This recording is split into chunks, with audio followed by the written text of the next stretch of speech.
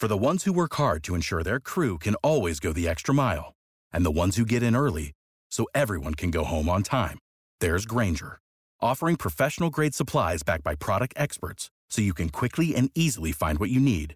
Plus, you can count on access to a committed team ready to go the extra mile for you. Call, click Grainger.com, or just stop by. Grainger, for the ones who get it done.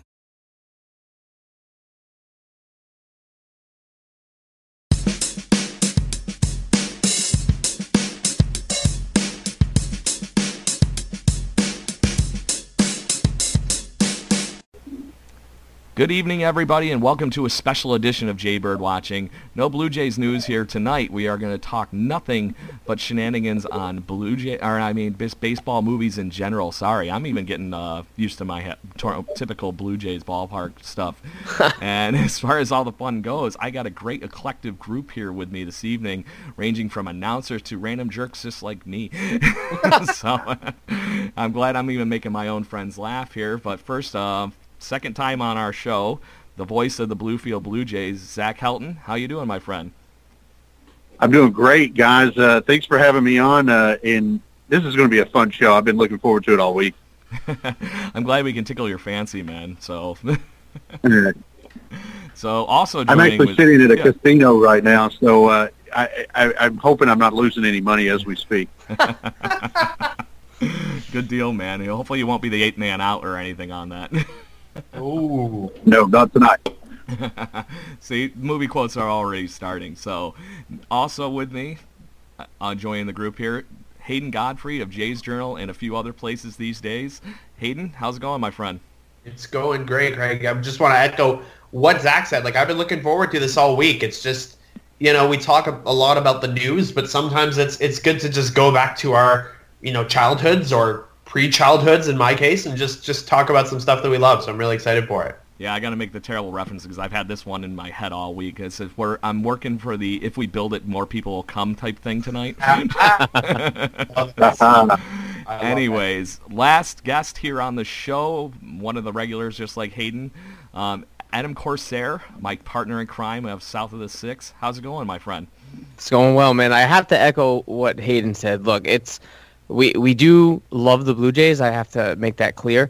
But sometimes it's fun just to chit-chat and talk about other things and sort of have a release and sort of a fun conversation. Not that the Blue Jays aren't fun, but have a fun, relaxed conversation. I've been looking forward to this all week as well, just to copy everybody in the chat. So I'm looking forward to it, man. Let's get it done. Yeah, and we're going to just dive right into this whole fun list. So as far as everybody is concerned, just to give you the rules of how this fun was calculated here, not only have I taken the votes that we got off of Twitter, our wonderful contributors, including Zach, actually, as a guest contributor basically this week, and wonderful countdowns from MLB.com and Bleacher Report to kind of get into this Molotov cocktail of baseball movies as far as how I ended up just more or less Bill McKinney of freaking MLB Network statistician this thing together.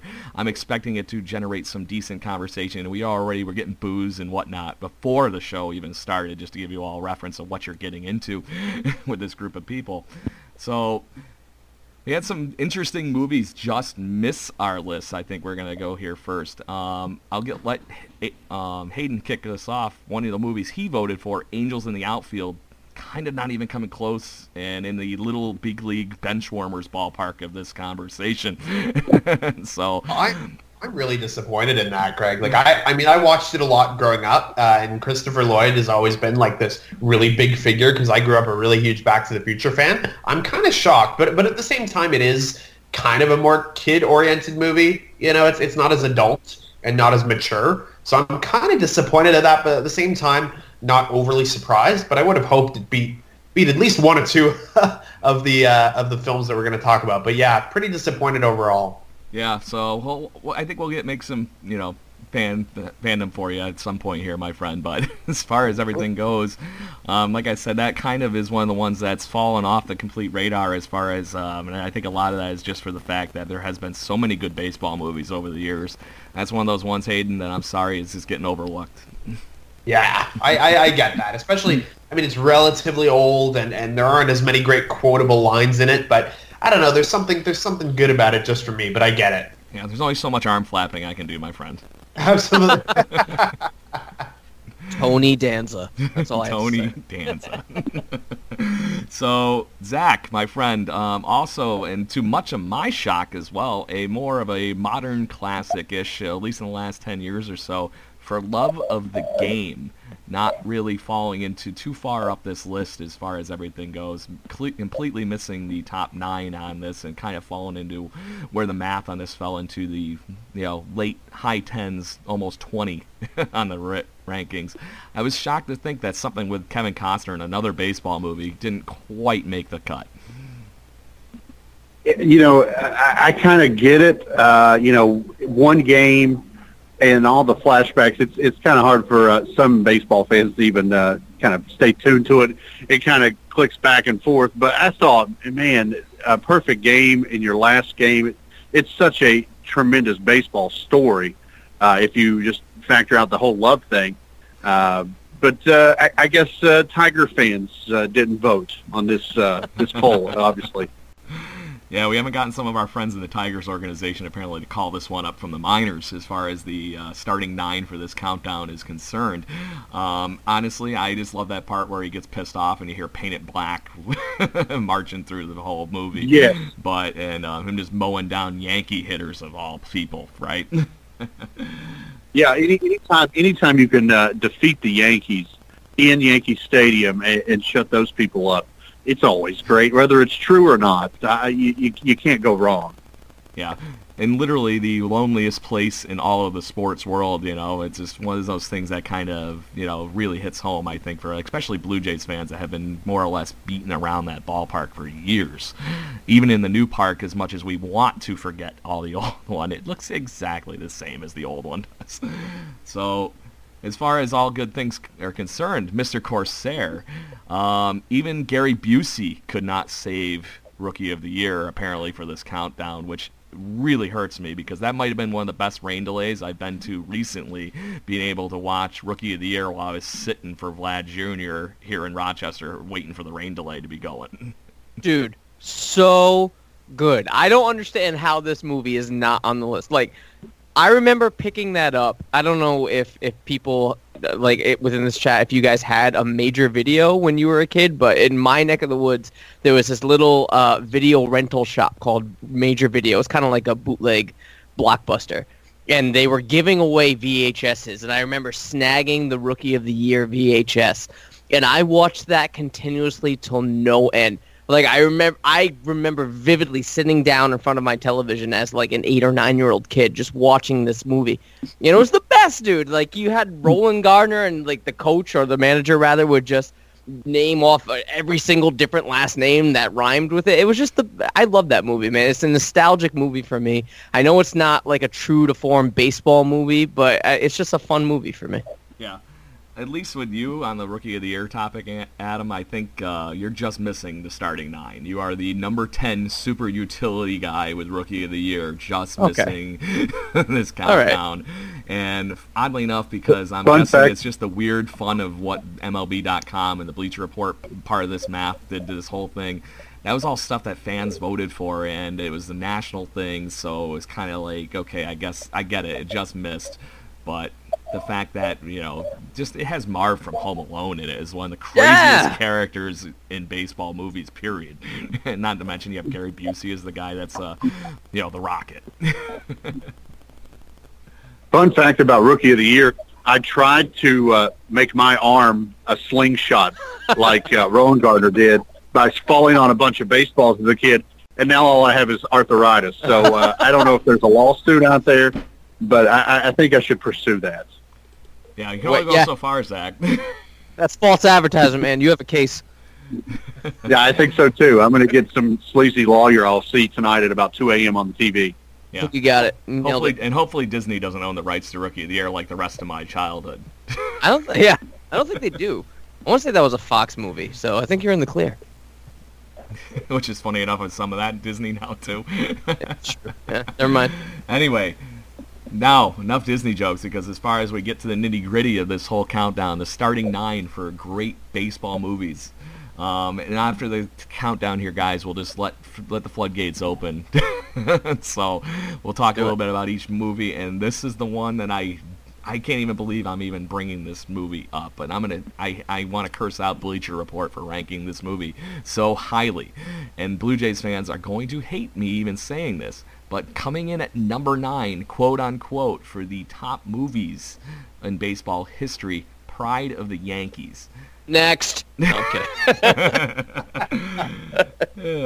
Yeah, as far as beating out Rookie of the Year, that one hurts, doesn't it? Yeah. It doesn't make any sense. It doesn't. I get like, maybe there's a sense of, like, classic noir about it, but, like, I don't know. I just don't think it's that enjoyable. Is that a hot take? Anybody? Yeah, somewhat. No. Yeah, Okay. I think it's just the classicness of it, right? Yeah. I think it's that exact. It's the black and white. It's the graininess to it, the history. But I just think it's funny that I told before this episode that we couldn't do Ken Burns baseball on this to Adam Corsair before the game, and then the one that comes in is the quote unquote history of the game for the Yankees. Anyways, is what literally kicks this thing off. I feel bad, but it is a Hollywood movie, man. That was kind of the guiding line of this whole thing for how this countdown is going to go. So, and then, so coming in at number 8, this is one of my personal favorites, but I didn't even vote for this one because we tried to limit to how many votes that all 4 of us ended up having to let this math kind of air out, along with the fan votes and everything. The Bad News Bears coming in at 8, guys. Zach, I'm assuming just, growing up, this had to have been one of your favorites as well. Yes, Walter Matthau was the quintessential Little League manager that I had growing up. Any manager that can put 9 kids on the field and a winning lineup and still consume alcoholic beverages has my votes any day of the week. Yeah, and I have a strange feeling nobody in this group was exactly Catfish Hunter, but No. as far as it goes, a movie that spawned countless sequels, Back to the Minors, all this kind of stuff, even including a sequel that was filmed exclusively in the Astrodome back in the day of its heyday. It's just, this is the definition of Little League baseball as far as baseball movies go, and everybody has fond memories of this movie and probably has some very relatable friends, characters, whatever, that are exactly from this movie. Everybody knows the one jock. Sometimes I had a couple girls on teams growing up, and they were just like that. They could throw the ball hard. It's just how it is. Hayden, you being the youngest in the group, is this a movie you're familiar with? It is, Craig, and it's so funny that you mentioned that, the relatable thing, because I think we've all had those Bad News Bears moments, right? When we were in Little League and we were just bad. And I distinctly remember having this team, a house league team, and we were all super good buds, but we were bad. And we were like really bad. And it's relatable and it's fun. And again, I don't want to lump this in, but I sort of think of these sort of like kid baseball movies in the same category because they're nostalgic and fun and wholesome. But yeah, it's a classic. And I use the term Bad News Bears a lot in my regular everyday speech, even when not referring to baseball, and people who are not baseball fans still get it. It's really transcended the sport, and I love it for it. I think it's great. Yeah, it's one of those movies, like I said, that's kind of ripped into the culture of a people, period, as far as how things go. Adam, you got to weigh in on the Bears? I think it's a classic movie, and for that reason, the reason why I think it's rated so low is because there was a sequel, or rather a remake. Right, if there wasn't a remake, I think there would be more of a sense of appreciation for the movie.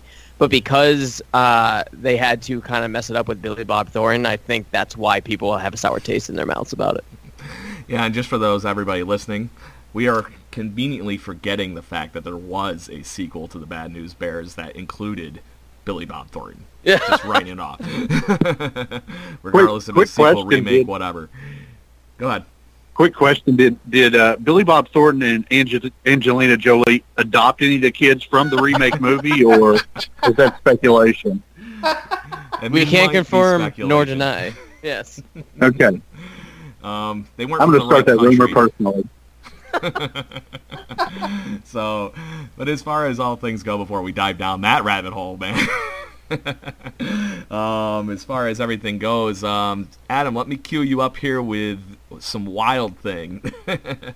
Coming in at number 7, we have Major League. Great movie. Great movie. And, like, I'm surprised that it's at 7. Look, there's a great cast to that movie. The movie was super funny, and you did have some, like, a little bit of a romantic aspect to the movie. So if, like, my wife wanted to throw on a movie, I'd be like, hey, you know, there's a little bit of a romance element to this. Like, maybe we should watch it. Maybe you'll like it. And it's funny. Like, I don't know. I think there's a deep sense of appreciation for this movie. However, it's not... The reason why it might be rated so low, and I don't mean that in a bad way, but it's not really as quotable as the ones that will topple it. Yeah. I will give you that Bob Uecker is infinitely tweetable with his gifts from this movie. That's true. And I am Tweetable, perfect example of that. When I was trying to get more votes for this, I literally had the gif of him going, and the Cleveland Indians take the field, and he's holding the microphone left, right, up, down, and there's like 2 people clapping in the whole ballpark. Yeah. So, yeah, Zach, what do you think? Major League coming in at number 7, as we were just saying. This is one of the funniest ones probably on the countdown here. Yeah, I think the great thing about it, part of it, me as a baseball guy, I like authenticity. The first one was filmed in the old Cleveland Stadium, so it's a baseball person would realize, oh yeah, Indians in Cleveland Stadium. When the second one was filmed in Camden Yards, so I like the authenticity of the first one, and it was like, oh, here comes this ragtag bunch. They're going to, go against the big bad ownership and make a statement when, the third baseman who ends up on the team in the second one, it didn't kind of flow for me, and the third one was just out there. But, the first one, I thought that was as genuine as it could get for a baseball movie. Yeah, and I'm sure you have a special appreciation with the Bluefield crowd and everything, with how some of the shenanigans are with that one down there. But being a visitor myself, oh yeah, that's almost a nightly thing in Bluefield in the Appy League in general. Yeah. Why do I feel like I can hear you or see you holding the microphone out just like Bob Uecker, like I alluded to a minute ago? Or was that just because Smokey the Bear had the microphone before I did when I was visiting? Well, you saw exactly my setup. If I was to hold the microphone out, the people in one of the box seats would probably take it from me. So I have to pull that back in before like the third or fourth inning, before they get too drunk to even realize what's going on behind them. Next thing you know, you hear a microphone hit him in the back of the head. So good stuff, guys, as far as everything goes. And Hayden, I'm going to let you kick off number 6 with our own Wonder Bat and everything, with The Natural coming in at number 6. This is oddly a personal favorite of a younger individual like yourself, and I'm sorry if I've used that twice now by calling you the kid in the group. No, I'm absolutely the youngest one in the group, and it is weird. I say to myself, it's weird, because this is my favorite baseball movie, I think. All things considered, I think it's a lot of nostalgia. Everything that I learned about baseball, I learned from my dad, as I'm sure a lot of us did. And I remember vividly watching this movie with him and my younger brother. And there's something about that scene where he shatters the lights with the home run that is so iconic and is so ingrained in my mind. And I just love it. I mean, there's a quote from a movie that we're going to get to in a few minutes where one of the characters asks, how can you not be romantic about baseball? And I think The Natural really hits that on the head. I love Robert Redford. It's weird for someone of my generation to say that he's one of my favorite actors, but I love it. I just think everything about it. Some people think it's a little slow and a little bit too long, but I really just love it. It's a wonderful story. And it's really cool and poetic. And sometimes, as much as I just love to fool around and talk baseball, it's kind of cool to put it in sort of this romantic, almost elegant sort of way that they put it in. But I'd like to hear your guys' opinions on it as well, because it's weird that somebody who, again, was born 16, 17 years after this movie came out is defending it. So, yeah, it's definitely my favorite, but I love it. Yeah, Adam, you want to kick this one off? Yeah, I mean, I do think that the whole home run, the shattering of the lights, I think that is definitely iconic, and that's something that, when you're a kid, or even now in my beer league, softball leagues in the summer, like I'm thinking about that when I'm stepping up to the plate. I'm like, I could probably do that, and I never do. But like it's something to sort of to emphasize and to think that, look, this is a classic baseball movie. Like the reason why it's not as quotable or quote unquote fun, it's because it's like soup to nuts a baseball movie. So like in that aspect, I can definitely appreciate it. And I think like Robert Redford was a huge baseball fan. Correct me if I'm wrong. Like, yeah, I think it's very he was much like, in the Kevin Costner cut. Did he play independent ball? I might have to Google that one, but yeah, it wouldn't shock me. He always looks like he's been ready to step right on the field. So yeah, it's a classic baseball movie to me. It's definitely up there in my top favorites. It's not my top 3, as we'll discuss, but like it's up there. Yeah. So I got to put the personal area reference for where I am around Rochester, New York. This movie was actually filmed at the War Memorial Stadium in Buffalo, New York. Which around these parts, that stadium has obviously been fallen by the wayside. But even when it was open, it was a War Memorial Stadium. But people always ask which war because it is so beaten. That's hilarious. I didn't know that. So just to give you like I said, the small town fun from this side of New York where I reside, especially for our Canadian brethren just north of where we podcast this show from, where Hayden resides. Buffalo ain't too far away, and we used to even have a couple Buffalo Bills home games every season in Toronto. So it's one of those things that with the Natural having that cut here, I was actually at the Blue Jays prospect thing recently, and talking with some of the guys with the Buffalo Bison's organization, this still rings very, very true that this is a piece of Buffalo Bison's history, basically. I love it. Yeah, I think as Adam mentioned, like it's a serious movie, right? So it doesn't hit as hard with people, but yeah, I love the history behind it too. And Robert Redford's just cool. I was a kid and I thought he was Superman when I was a kid, so there's my little emotional attachment to it. Yeah. So Zach, you want to weigh in? Two things. Yeah, go ahead. Yeah, I was going to say 2 things that come to my mind about this movie. One, if anyone in the Blue Jays organization currently is going to blast a light fixture, it's going to be Alejandro Kirk.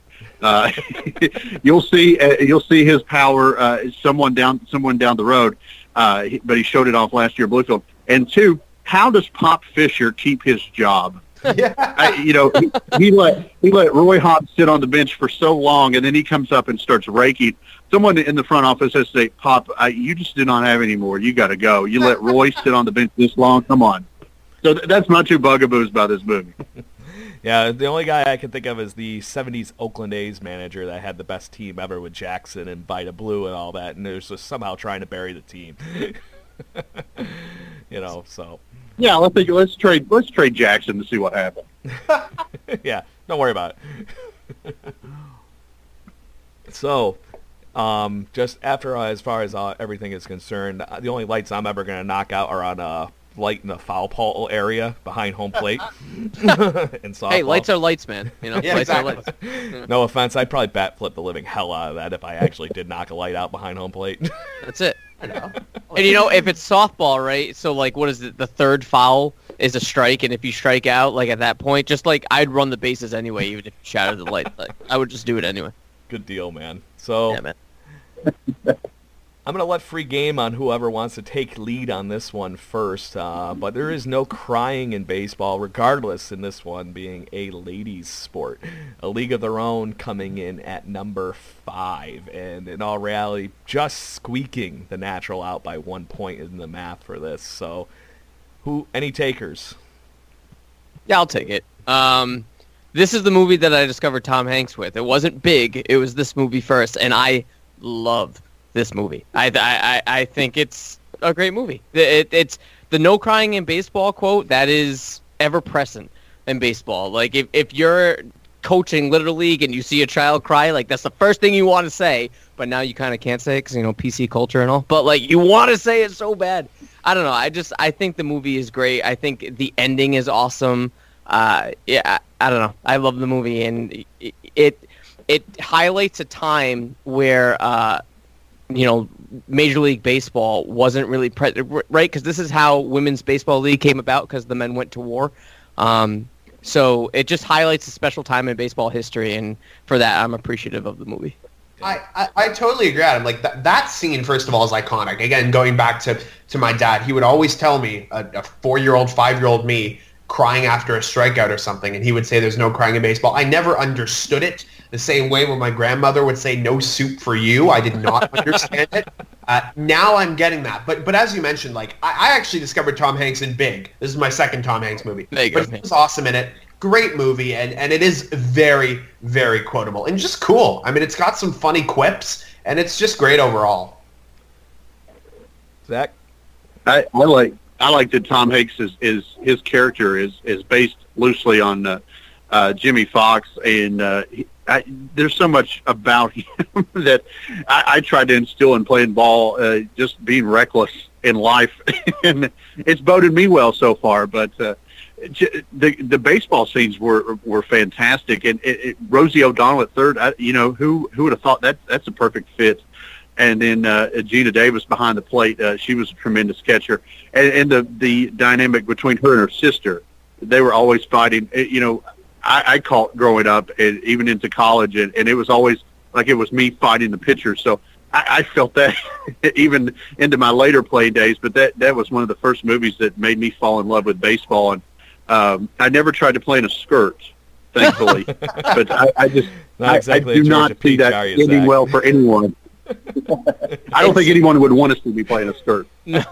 It's one of those movies that like you could sort of relate to as well. Like I don't know about you guys, but when I play softball, it's like lay off the high ones. I like the high ones. I really like the high ones. Like I like swing at the high ones. And like to give her credit, like I know like right now like pop singers in movies right now is kind of like cliche, but Madonna did pretty well in this movie. She did. I have to say it. Yeah, and as far as Madonna and everybody and the whole collective hitting up that the whole idea of the Rosie Riveter kind of idea, fully incarnated, right? Just hit the nail right on the head, and still found not only that history piece to it, finding a good way to find the balance between baseball, history, and comedy all in one package to make this a really, really good movie. You know, it's amazing that you don't hear about it, but it's more often. But it's one of those movies. If it's on the MLB Network and I'm channel surfing at night, usually doesn't matter where it is in the movie. I end up stopping my search. For sure. Of course. Totally agree. Love it. So, Adam Corsera is about to get very, very happy with me because I didn't notice something in the tabulation of the fun of the math beforehand. We actually had a tie. And throughout the rest of the points on this, I used the fan votes as the tiebreaker. So coming in at number 4 is actually Field of Dreams with Kevin Costner. Another Kevin Costner movie. So we're noticing a theme yet, are we? Yes. So Adam, what do you think as far as Field of Dreams? It's a baseball movie, but not fully a baseball movie, but seating its morals more or less. It's a movie, like, all right, so we all, and Hayden touched on this before, we all have, like, sort of visions, and I don't want to speak for everyone, but, like, in the abstract, the whole father-son baseball relationship is ever-present, right? Like, this is something that when you have a son, you sort of like, I can't wait to put a baseball in his left hand the moment he's born, or at least that's just like my vision. Like I'm like, if I ever have a son, that's the first thing. As soon as my wife gives birth to that child, there's a baseball in his left hand. Period. So like to have this like father-son sort of chasing relationship, like trying to please his father, like trying to have this abstract relationship of his dead father, and the whole if you build it, they will come thing, and at the end, like he sees his father, all he wants to do is play catch with his dad. That's all he wants to do, just play catch with his dad. And like for me, that's sort of sentimental. There's something very powerful about that, and I think it rings true with a lot of boys or even girls like growing up playing baseball with their fathers. Like that is a true relationship there when it comes to sports and, you know, integrating baseball with your children. I just think it's a powerful message, and for me, that's something that I can appreciate. Yeah, it's completely seated in Americana, right? Yes. Yes. It really is. Oh, sorry, Greg. No, go ahead. I was gonna just tee up Zach real quick here because I made the joke to him about the Bluefield Blue Jays ballpark when I was down there. I'm like, this is Field of Dreams, just Looks in like the woods, not a cornfield. Zach, what do you? Yes, but the thing about Bluefield is they take the corn and make moonshine. They don't really line it in the outfield. But yeah, if you get lost in a cornfield in West Virginia, you're going to come back feeling rather well. Good deal, man. So, yeah, Hayden, go ahead. Oh, I was just going to say, to add on to what Adam was saying, like, so that whole thing about playing catch with your dad, again, like, it's such a, both Americana and Canadiana, but it's really great. Everything about it is great, right? But on top of that, you know, if anyone knows, you know, the first thing about me, it's that I'm a massive, massive Star Wars fanatic. So James Earl Jones in Field of Dreams, just gave it that little extra something for me.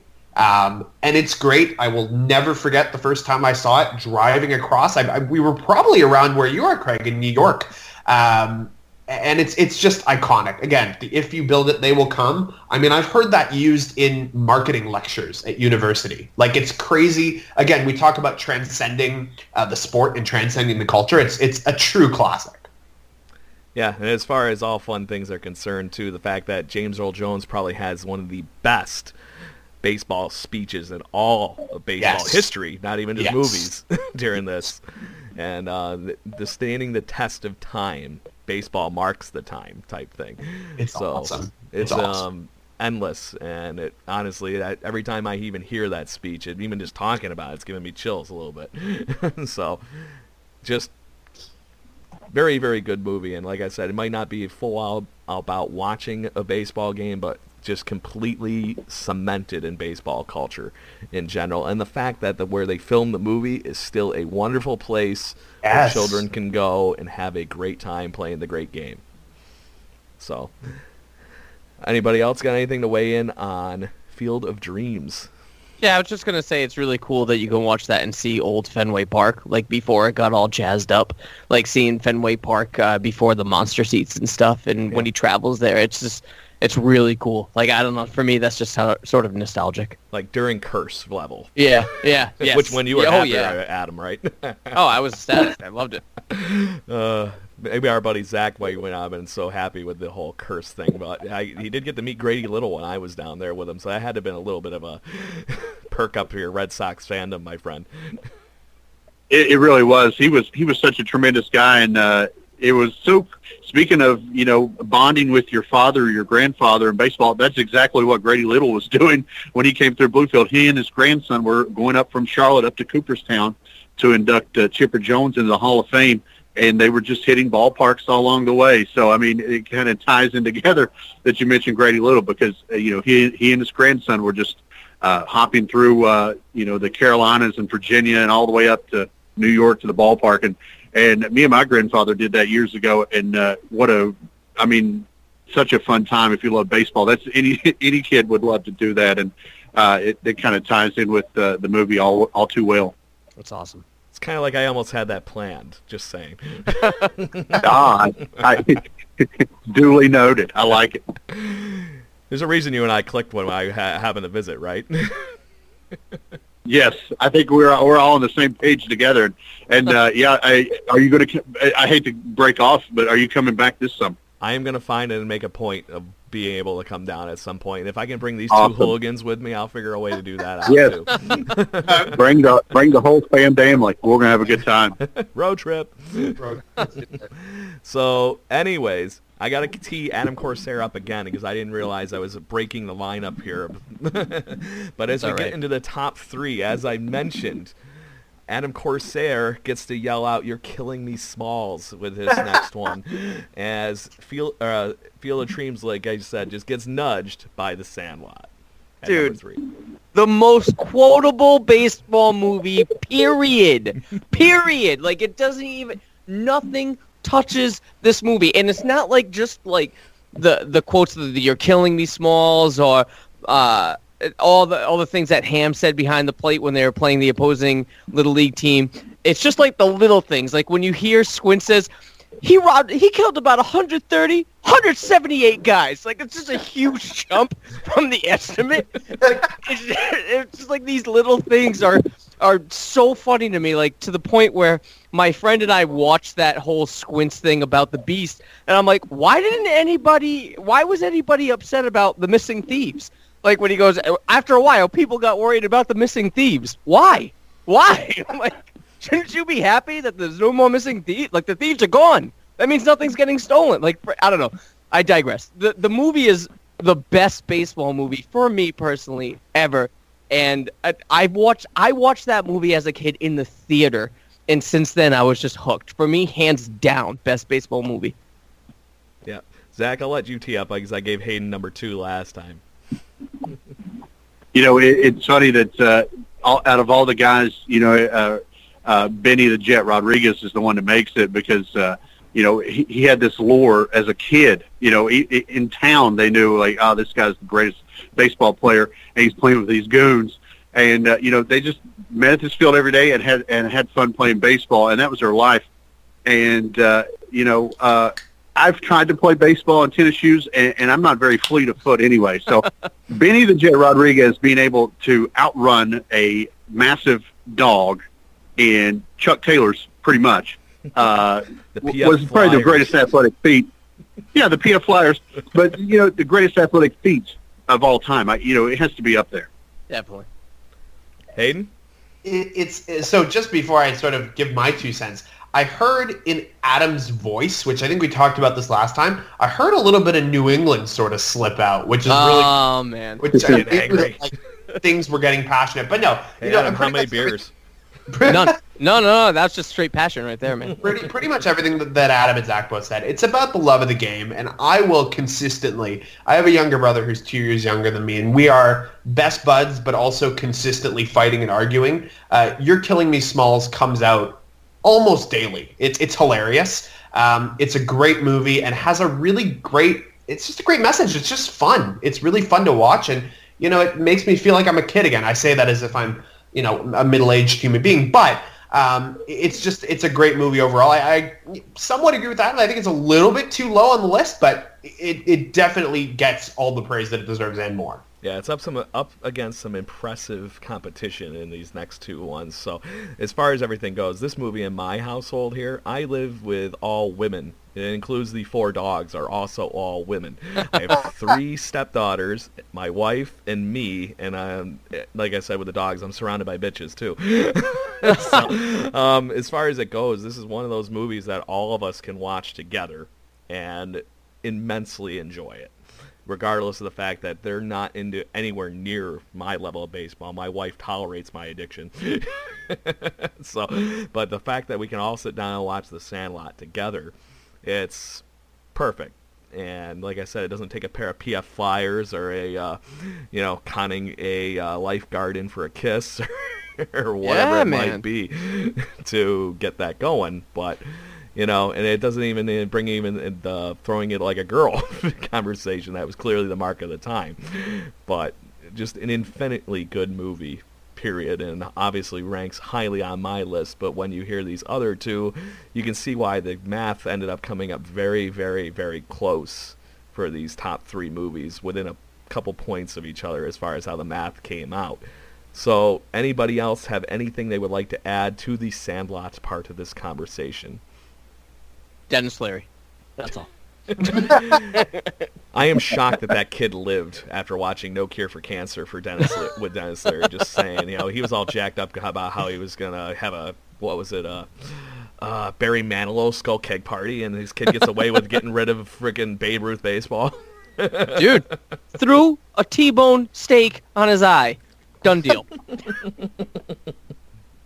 So. But just the fact that even, and then another baseball movie with James Earl Jones, to Hayden's credit here, to, you know, get that last little tiny bit of fandom into it. But the fact that I don't know if you guys caught that documentary that they had on the Baseball Network recently about how they made this movie and what they did, and in actuality, the writer and / director of the movie ended up living part of this as a childhood reality with the Beast, the wall, unpopularness, having to go over the wall to the fence with the dog to get the baseball to win his friends over, kind of thing. It eventually, obviously, evolves into this epic story that becomes The Sandlot. But very interesting stuff as far as everything goes. And if I haven't had a chance to see that, it was like these kids had summer camp and got to play baseball every day. And you could see why that love of the game translated into such a good movie. And you don't need to be the Milwaukee Brewers ripping the movie off for a promo, which was epic. And then I think the best part about that rip-off, Christian Yelich being the MVP and ripping on the Jet. Oh, yeah. So, good, fun stuff. Anything else, guys? I mean, I want to take the next one because I think I know what's coming, and I have a feeling Adam might get on me for this, but yeah, I think that's we've said almost all. You know, it's fantastic. Probably going to watch it right after this. Actually, that's what I'm saying. Yeah. Well, I actually watched this movie the other night, and I'm going to bring a little Blue Jay fandom into this that I didn't realize watching it when it came out, but obviously this is something that is now more prevalent, obviously, as Blue Jays fans. The number 2 baseball movie, according to the fun with all the math we have here, is Moneyball, a modern tale about how you can take a team possibly to the brink of beating a team that is epically high in talent in payroll, but might have a misconception of what they do with their players. So, Zach, I think it's your turn to lead off one here. Well, it's always interesting that you throw Brad Pitt into a movie and try to make him ugly. I guess. Epic. You know, that's probably one of the better parts of the movie because, you know, everybody's like, oh, Brad Pitt. But Moneyball, like you said, it's like an underdog story with sabermetrics involved. You know, we all know as baseball fans what the A's did throughout the you know, the 90s and into the early 2000s with just, you know, using math and kind of doing things that were kind of outside the box at the time. And, you know, just encompass that in that movie. I thought it was a tremendous movie, and baseball fans love it because, you know, it's an underdog story. And the Oakland A's definitely deserve, you know, a little credit to that because, you know, who would have thought, you know, using stats in such a way when you know at the time there in the late 90s when it was just you know a base hit and a bomb. So it kind of comes full circle. Yeah, exactly. And the fact that you know that it's you know based on a true story makes it even better. Yeah. Hayden, I know you're itching. Well, you know what I mean, when I was putting my list together about my favorite movies, Moneyball was a very, very close second. And I'll tell you why if I can just elaborate on a little bit. I believe it came out in 2012 or 2013, and it was in many, many ways sort of the gateway drug of sorts for me to get into baseball statistics. I mean, I was a 13 or 14-year-old kid reading a Michael Lewis book about economics and statistics in baseball. Which is crazy. I probably didn't understand much of it, but I adored the movie. I mean, there are some lines that I think are fantastic. I love Jonah Hill, too. That's just a personal thing. I think he was awesome in the movie. And it was really spectacular. There's this one scene where they're sitting in sort of the war room, and it's this battle between Peter Brand, who's Jonah Hill's character, and the old school scouts, who are looking at a baseball player's future based on how good his girlfriend looks. And it's a very, like, it is comedic in a sense. But then you get this guy coming in here who says, well, OBP is the stat that needs to rule. And without that sort of frame of mind, I think a lot of modern sabermetrics would not exist. There's some great montages. And the Scott Hatteberg scene where he cracks that home run, I believe is to win the 20th or 21st game. I think it's great. I want to say it's a modern classic. I've seen it so many times. And it's just relatable, right? Because if I were to go to a ball game, I would not know how to see a player for what he is just based on look. I would have to look at the statistics, analyze the numbers, and make my conclusions from there. It's hugely influential for me, and I think it is very, very well-deserved that it got this spot. Adam? I think it's a good movie. I do remember taking my wife, then girlfriend, to see this in the theater, and I was excited for it because, like, at the time, sabermetrics were sort of booming. It was like the bubble was just starting to blow up, and this is a great introduction to it, I guess you could say. It's a great, if anybody really wants to start to understand how this sort of got into play, this is the movie to watch. And, you know, it's not like a perfect illustration of it, but it is sort of an entertaining one. So I give it a lot of credit. I do think it's one of the more realistic baseball movies that we've discussed of the ones that we have. So I do think in that aspect, historically, it's a solid movie. And in all reality, it's the exact opposite of one of the movies we talked here as far as Major League being one of the other movies in this countdown. Tear a team down, or how do we make it better? Yeah, maybe that's how the Cleveland Indians were actually going to be good in that movie to begin with, but maybe that's how it is. So as far as everything goes, the thing that dawned on me, because like I said, I happened to be watching this movie the other day as I was just looking for something to watch. I'm flipping through the stuff in my DVD rack. It stuck out to me for whatever the reason was the other night. And in the beginning of the movie, Jason Giambi's gone, Jason Isringhausen's gone, Johnny Damon's gone. And you have, Billy Beane, a.k.a. Brad Pitt, in this movie, literally at the heels of frickin' Mark Shapiro begging for some kind of talent to replace one of the three gutted players from his organization. And in all reality, we know some of the Blue Jay fandom that came out of this. Billy Koch ended up being one of the best closers that year in baseball for the Oakland A's after leaving the Blue Jays. Mark Shapiro ends up finally caving at the end of the season after his season is over with and trading Ricardo Rincon, that was the little bit of the icing on the cake in the movie, for the piece that he wanted, that he needed, that he thought to get to the playoffs and do well in the playoffs with the sabermetric movement that we were in. I just think as a Blue Jay fan watching that, probably for the first time since Shapiro's actually taken office with the Blue Jays, do you think that's part of the Blue Jays fans' animosity toward why this going on with this front office?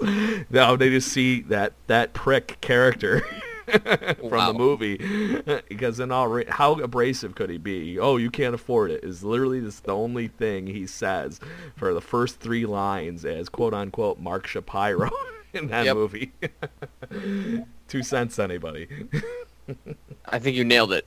I would hope that that's not legitimate. Like, people aren't looking at this movie to hate on Shapiro, but maybe subliminally, right. Though. Yes, that's all I was thinking. I'm like, oh my God, is that where that conception came from? It's been haunting me since I watched that movie, and I've been wanting to say something. So I'm glad I was able to vent with you four. So now we're down to the nitty gritty, the last on the countdown, the top spot. The leadoff hitter in this is Bull frickin' Durham, guys.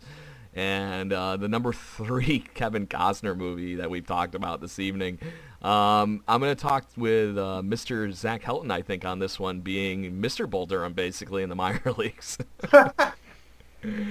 Yes, this Bull Durham, it's funny because this is minor league baseball in its purest form, and baseball in general, because I think if anyone's ever played the game or been around the game at any point, you've seen things like this happen. A catcher who shouldn't be here on a rehab assignment, or down to maybe bring a pitcher up who's disgruntled. A young stud pitcher who is way in over his head, buying a Porsche, or trying to woo an in-town girl.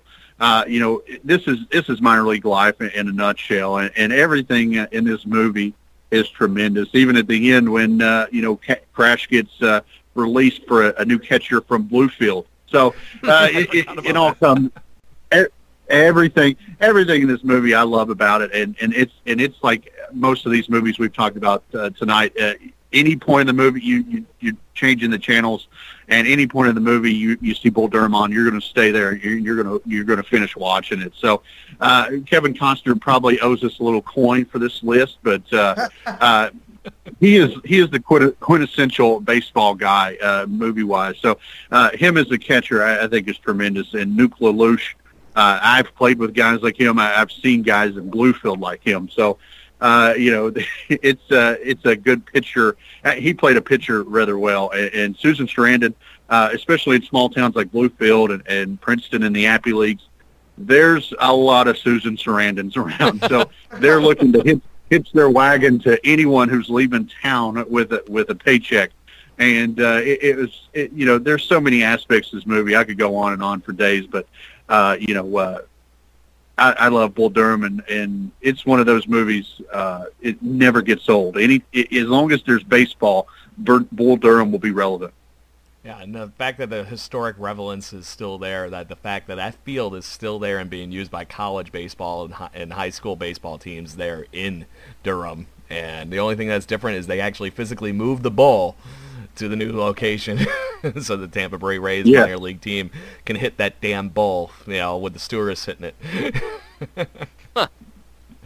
So, but fellas, Adam, what do you think?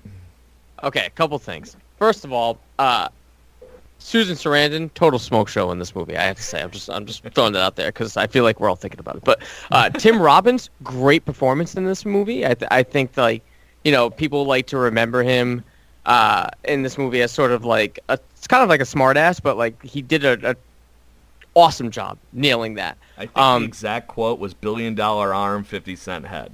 There you go, nailed it. And the one thing that sticks out to me the most in this movie is when Sarandon and Costner are talking while he's taking batting practice and still maintaining conversations with her, swings the bat with one arm and still makes contact with the ball. I'm like, that is impressive. That is really, really impressive that he can do that without even looking. So props to Kevin Costner for that.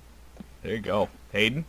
The thing, so obviously I totally agree with everything that's been said. There's one scene that really sticks out to me, and that's the mound visit scene, which is totally one of my favorites. And, it's just a really feel-good movie. I love Kevin Costner. I mean, I feel like we've been sort of joking at the fact that he's appeared on this list so many times, but I think when it comes down to it, I think he's a tremendous actor, and especially with these baseball movies, he really sort of encompasses that feeling, that nostalgia, that wholesome love of the game. And you know what? It deserves it. It really does. And I was particularly interested to hear, what Zach said about minor league life, and because you watch it and you wonder, do these characters exist? Are there people like this? Not that they're particularly bad, but just real characters, really interesting, funny, real guys. And I think it's great to hear that is actually the case. And love Susan Sarandon as well. This was my second Susan Sarandon movie. I saw her in Thelma and Louise, which I thought was fantastic. But yeah, super great movie, deserves the top spot as far as I'm concerned. So Zach, I have to air the question here. How many rainouts, quote unquote rainouts, have there been in Bluefield because of this movie? There's been times that the entire crew, full-timers and interns alike, would pull a tarp out early in the morning, anticipating rain.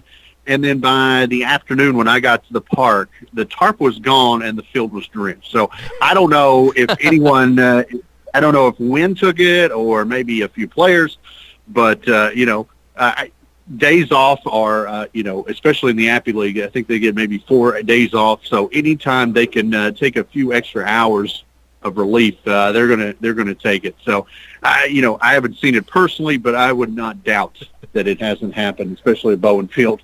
Yeah, I just had to ask because as far as it goes, I just could picture anybody that's like, oh, we need an off day, that might be a go-to plan all of a sudden. It's just too perfect, and it seems, oh my God, it's a disaster.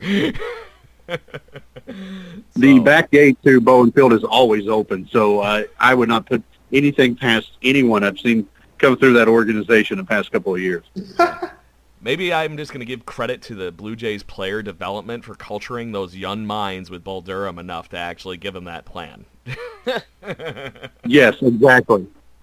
So, Me personally, this is one of my favorite baseball movies, and like Zach, this was actually the one I voted for on this list to be number one, but I actually, funny enough, didn't weigh as much into it as some of the other ones here. The fact that the fans voted for this one as well. I got way too many Bull Durham gifts, including me giving the, oh my God, there's so many votes, and it was Kevin Costner after he hits the home run and calling it, rounding first base and going, oh yay, and slapping his face. And so, it's just one of those movies that, like I said, I think it's instantly relatable. It's funny. There's still a really good story to it. And the fact that there is no lollygagging, at least going on this show, and everybody's putting in their stuff, it shows what can become of a quote-unquote bad team with a little bit of a catalyst, and how teamwork can end up winning ball games and everything like that. So I'm not shocked that this is holding a special place in most baseball fans' hearts. I do infinitely agree with everybody in this conversation that this could have been, we could have rolled the dice on 5 different days and gotten 5 different results for this countdown, because that's how close the numbers ended up coming out to be. But gentlemen, I'm going to give you a chance to tote your favorite movie here on why it should have been number one. And I'm going to give, I guess, Adam, because I'm just going to go in alphabetical order here. Tell me why Sandlot, I'm assuming, is your favorite movie and why that one deserves to be number one. Oh, you picked up that Sandlot's my favorite movie. I can't imagine why. Look, like I said, it's with baseball, you start playing that game as a child, and having the Sandlot to sort of kickstart that is, I don't know, I think that's very special. Having a movie that, you know, adults don't really dictate the pace of the movie as actors in the film. You have all these kids that, while watching it, like, I still don't see a lot of flaws in the acting. Like, sure, you can nitpick it. It's not like Golden Globes worthy, but it's still like a solid movie. And for kids to have pulled it off, and really after that haven't really done anything except for Ham, maybe. It's pretty good. Like, I can't hate on it. Like, it's the most quotable baseball movie, I feel, in existence, period. As Hayden said, like you say, you're killing me, Smalls, or whatever. Like, that is something that rings true for a lot of baseball fans, if not all. Like, you may not recognize the source, but you definitely recognize, like, okay, this has something to do with film and baseball. And there's sort of an investigation process after that. So for me, what I love about The Sandlot is it's timeless. That movie will never, ever, ever get old. That movie will never not be relatable for kids playing baseball, and that's why I feel it should be number one. Yeah, so all I'm hearing, Adam, is not only are you waiting to give your eventual son the baseball glove, but you're dying for the fact till he's like 5, 6 years old where he can actually remember watching this movie with you. Yeah, I'll do it with my daughter, too, no shame, and she'll be like a left-handed softball pitcher. It's fine with me. I'm cool with it. Game on. Yeah. So, Hayden, yes, give me sir. your pitch, sir. So, yeah, you know, the reason why I think that, you know, The Natural, I understand, is probably not objectively the best baseball movie, but it is my favorite. And I forgot to mention this when we were talking about it, but I do a lot more when I watch a movie. I'm a big fan of music and music in film. So when I'm watching a movie, I also kind of listen to a movie. And I love the score. I love the cinematics that are in it. And again, when I picture a star baseball player and I close my eyes, I picture Roy Hobbs. It's just so iconic to me and so beautifully done. I will never forget the first time I saw the shooting scene and was absolutely blown away and shocked because I had no idea what was going to happen. I just think it's fantastic. It's a little bit of a journey, but I think that's what good movies do. And Craig, I think you hit it perfectly when you said we could have rolled the dice on like 5 different days and we would have said this deserves a top spot, right? Once we get to the top 5, I mean, I think they're all fantastic, but that's my elevator pitch. Me personally, I'm still waiting for Little Big League to break the top here because just the bullpen guys and the Bowers and all the screaming and everything, that's just perfectly spot on with how at least the teams I played on, the dugout shenanigans were on a completely different level. It was hot foots, bubble gums on hats, everything, and under the sun. So anyway, Zach Helton, I think you're actually kind of, at least on this day where we rolled the dice, happy with where your guys, your favorite one here landed. Give me your pitch on why Bull Durham was your favorite movie and why it deserves to be number one. Yeah, it's funny you mentioned Little Big League because I was going to say a young Bill Hayward must be allowed to speak his mind. That's any manager should be able to speak their mind to the umpire. But yes, Bull Durham is, guys who play the game. Anybody who makes it to the majors has been through the grind of the bus leagues and me personally, I grew up 40 minutes south of Bluefield. I've been to every Appy League Park and I've seen the bottom rung of minor league baseball from a young age, especially when I was kind of getting into baseball and falling in love with baseball movies like Bull Durham. So I kind of seen it firsthand early on, and then once I started working in minor league baseball, I was like, this is spot on. So it's one of those. It's one of those things. You love the movie even if you don't know that this is a pretty much a spot on analogy of minor league baseball. But anyone who's came up through the ranks of baseball into the major leagues, they know that Bull Durham is right there with what they've lived and what they've seen, and I think that's what's so great about it. And you mentioned the shower scene. Throwing the bats in there and scaring a bunch of kids. That's when the season turned around. So I don't know if that's ever happened in real life, but I wouldn't deny it. I wouldn't doubt it. It's at least come from one manager shouting rant. So it may be exactly. Well, that was like. Yeah, go ahead. Yeah, you mentioned Grady Little. There. He talked about. They had a hit in maybe like 8 or 10 days, and he went and set all the bats on fire out in the outfield. And that night they had maybe 12 or 15 hits. So that type of stuff happens in minor league baseball, and people look from the outside and oh, that doesn't happen. But people who have spent time in minor league baseball, like, yeah, that's real life. Yeah. It's work, right? You still got to have fun one way or the other. So as far as it goes, that's why Bull Durham falls into my top ones easy, just because it is from being a minor league reporter for more or less my tenure as a writer so far. You see the shenanigans and the goofing around and all the good fun stuff, along with obviously putting in the good work of becoming a hopefully good ball player, and the fact that he keeps calling him meat throughout the whole stinking movie was probably my favorite thing, because he keeps going, why does he call me meat? So, but I'm the one driving a Porsche. Yeah, exactly. And unless he's not singing "Women Get Me Woolly," everything's fine on the bus, right? Exactly. So, gentlemen, I think that's pretty much it, unless anybody's got that last stinging moment that they want to get in here before I start asking what's up in each and one of your lives to give you a plug here. Yeah, let me tell you about The Sandlot. No, I'm kidding. Why did I leave it open-ended? No, I'm good. So, all right. Here's my go ahead. Here's my issue. One last thought. The bench warmers. Why do these kids not lay down bunts? No one on that. No one. Those three guys are not athletic to field a bunt properly. Just lay down bunts, get the win, and get out of there. Let's go. Done. Or Roger Dorn it and freaking lean into it for the team. Come on. Exactly. So there's so many options there, and honestly, that was one that I know that was an infinitely silly, stupid baseball movie, but it was rather fun to ride the Gus bus for an hour and a half, right? So, Zach, seeing you're the most newest person on this show for this, I know I love talking to you, and it's always great to have you on the show whenever we can, and obviously whenever I can actually get the pleasure of visiting you in Bluefield. What's going on in Zach's world, man? I know you got all sorts of things cooking in the off season.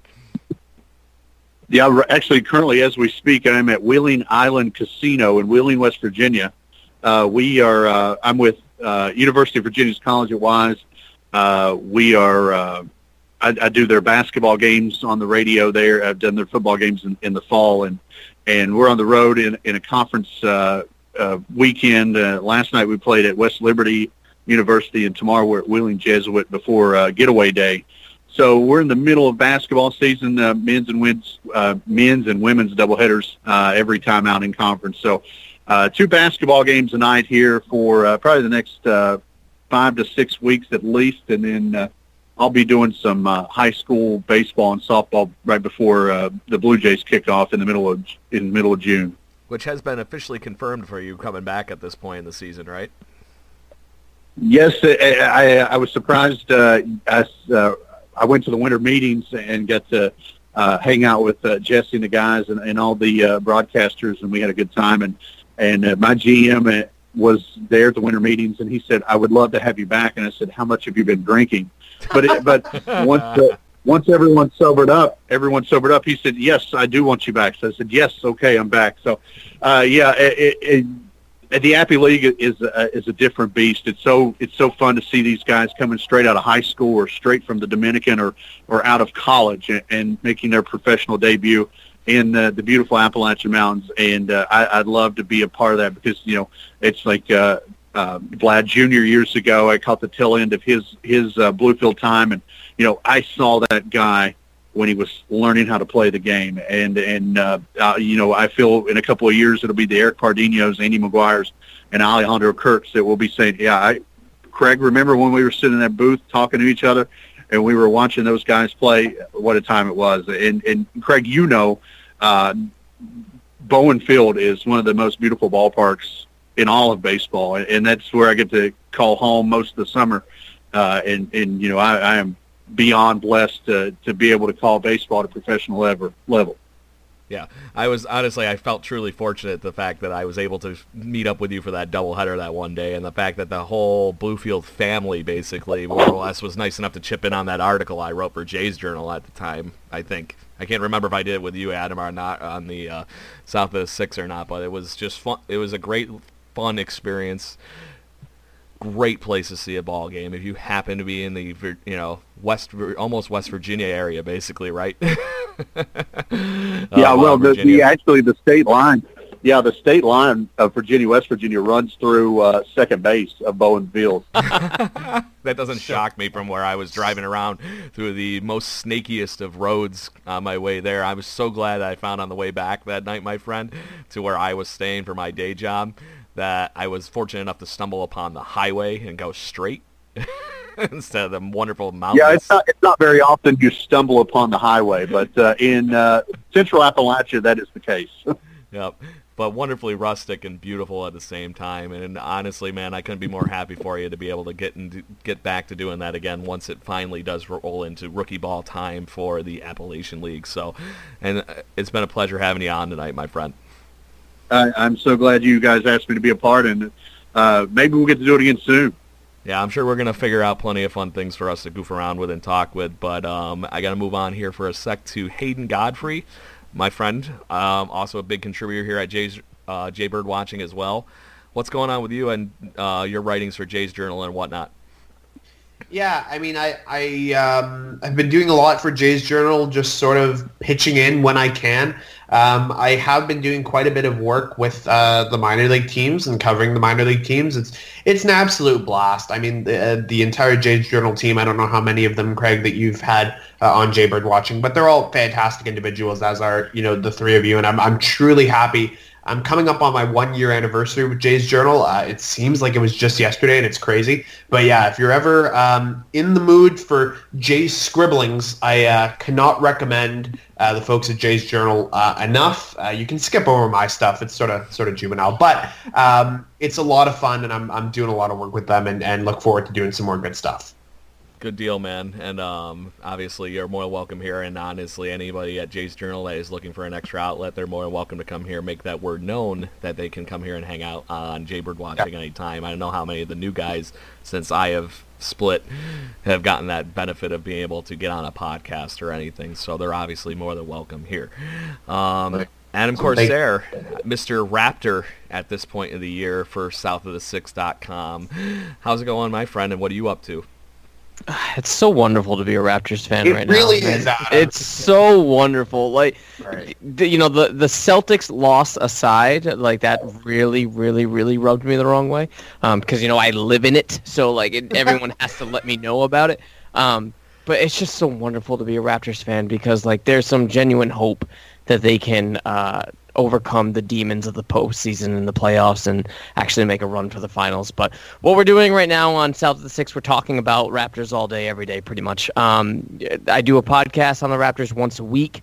Once the baseball season starts heating up, that's when Blue Jays content on South of the Six will heat up as well. We have a plethora of good writers. Craig, you are included in that roster as well. So head on over to southofthe6.com. That's how the cool kids spell it. It's the number 6 and the letters IX. You can find me on Twitter. My personal is at acorsair21. And you can also find me at South of the Six on Twitter. That's where I do most of my Raptors in-game ops. So check it out. Check out the website. Check out the podcast. And Craig, thank you for having me on. And Hayden, Zach, it's great talking to you guys. Great talking to you as well, Adam. This is so great to just chat. And Craig, thanks as always for getting us together. Yeah. And don't worry, guys, as far as all the Twitter stuff goes, I'll make sure that everybody in the podcast verse knows where to find you guys to be able to tell us how bad we did this tonight.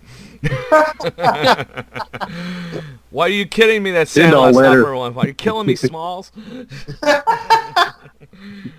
I don't take private messages. You have to send it to my P.O. box, and good luck getting that. Denied. So, gentlemen, it has been just insanely fun tonight, and I'm glad I was able to get all three of you together. It's been fun. I will do my best, Zach, to make sure I can get these hooligans with me on a road trip to Bluefield so we can see how the Cal Stevensons and whatnot of the world are doing. So, yes, we'll have to grab a beverage this time afterwards. Yeah, that's exactly it. Unfortunately, last time that was not quite going to happen after a doubleheader, and it was like, midnight basically by the time we were done. Yeah. So good deal, my friends. And like I said, everybody, don't forget, we're gaining some steam. jbirdwatching.com is getting plenty of clicks after our wonderful inception of actually finally making a web page to go along with it. Southofthe6.com is always wonderful to be redistributing our podcast here, and we're getting good steam here as far as everything goes, so make sure you hit those things up. We're hoping to get more fan episodes going here where I will actually interview a Blue Jays fan on their fandom and say, hey, what do you love about the Blue Jays, all that kind of good fun stuff. Which home run's the best? Is it the Roberto Alomar, the bat flip, Joe Carter, what? Those kind of good things. So plenty coming. We also will have a wonderful Wednesday wallop coming for you this week with Brandon Panikar and myself, Craig Borden. So there will be more Blue Jays news after the shenanigans of tonight's non-Blue Jays news at all episode. So more coming for you here on Jaybird Watching. Hit those subscribe buttons on iTunes, Google Play, everything you can get your podcasting pleasures from. And don't forget to hit us up at BirdwatchingGC on Twitter and hit us up with any kind of combos you want, or if you just want to keep gifting me wonderful baseball movie Twitter things like we've been doing all week. Good, more fun stuff. But if I see Bregma in the frickin' batting cage locked anymore, it's gonna be a little weird. So thanks again, everybody, and we will have everybody's Twitter accounts available for you so you can jump in on a conversation with all the gang here this evening. Go Blue Jays, and hope you enjoyed the show. Peace out. Thanks so much, guys.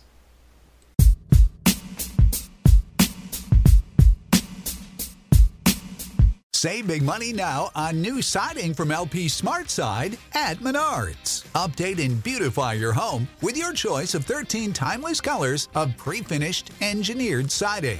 It's durable and includes a Sherwin-Williams factory finish paint warranty that means no painting for years to come. View our entire selection of siding from LP SmartSide today. And don't forget to check out our flyer on Menards.com for all the great deals happening now. Save big.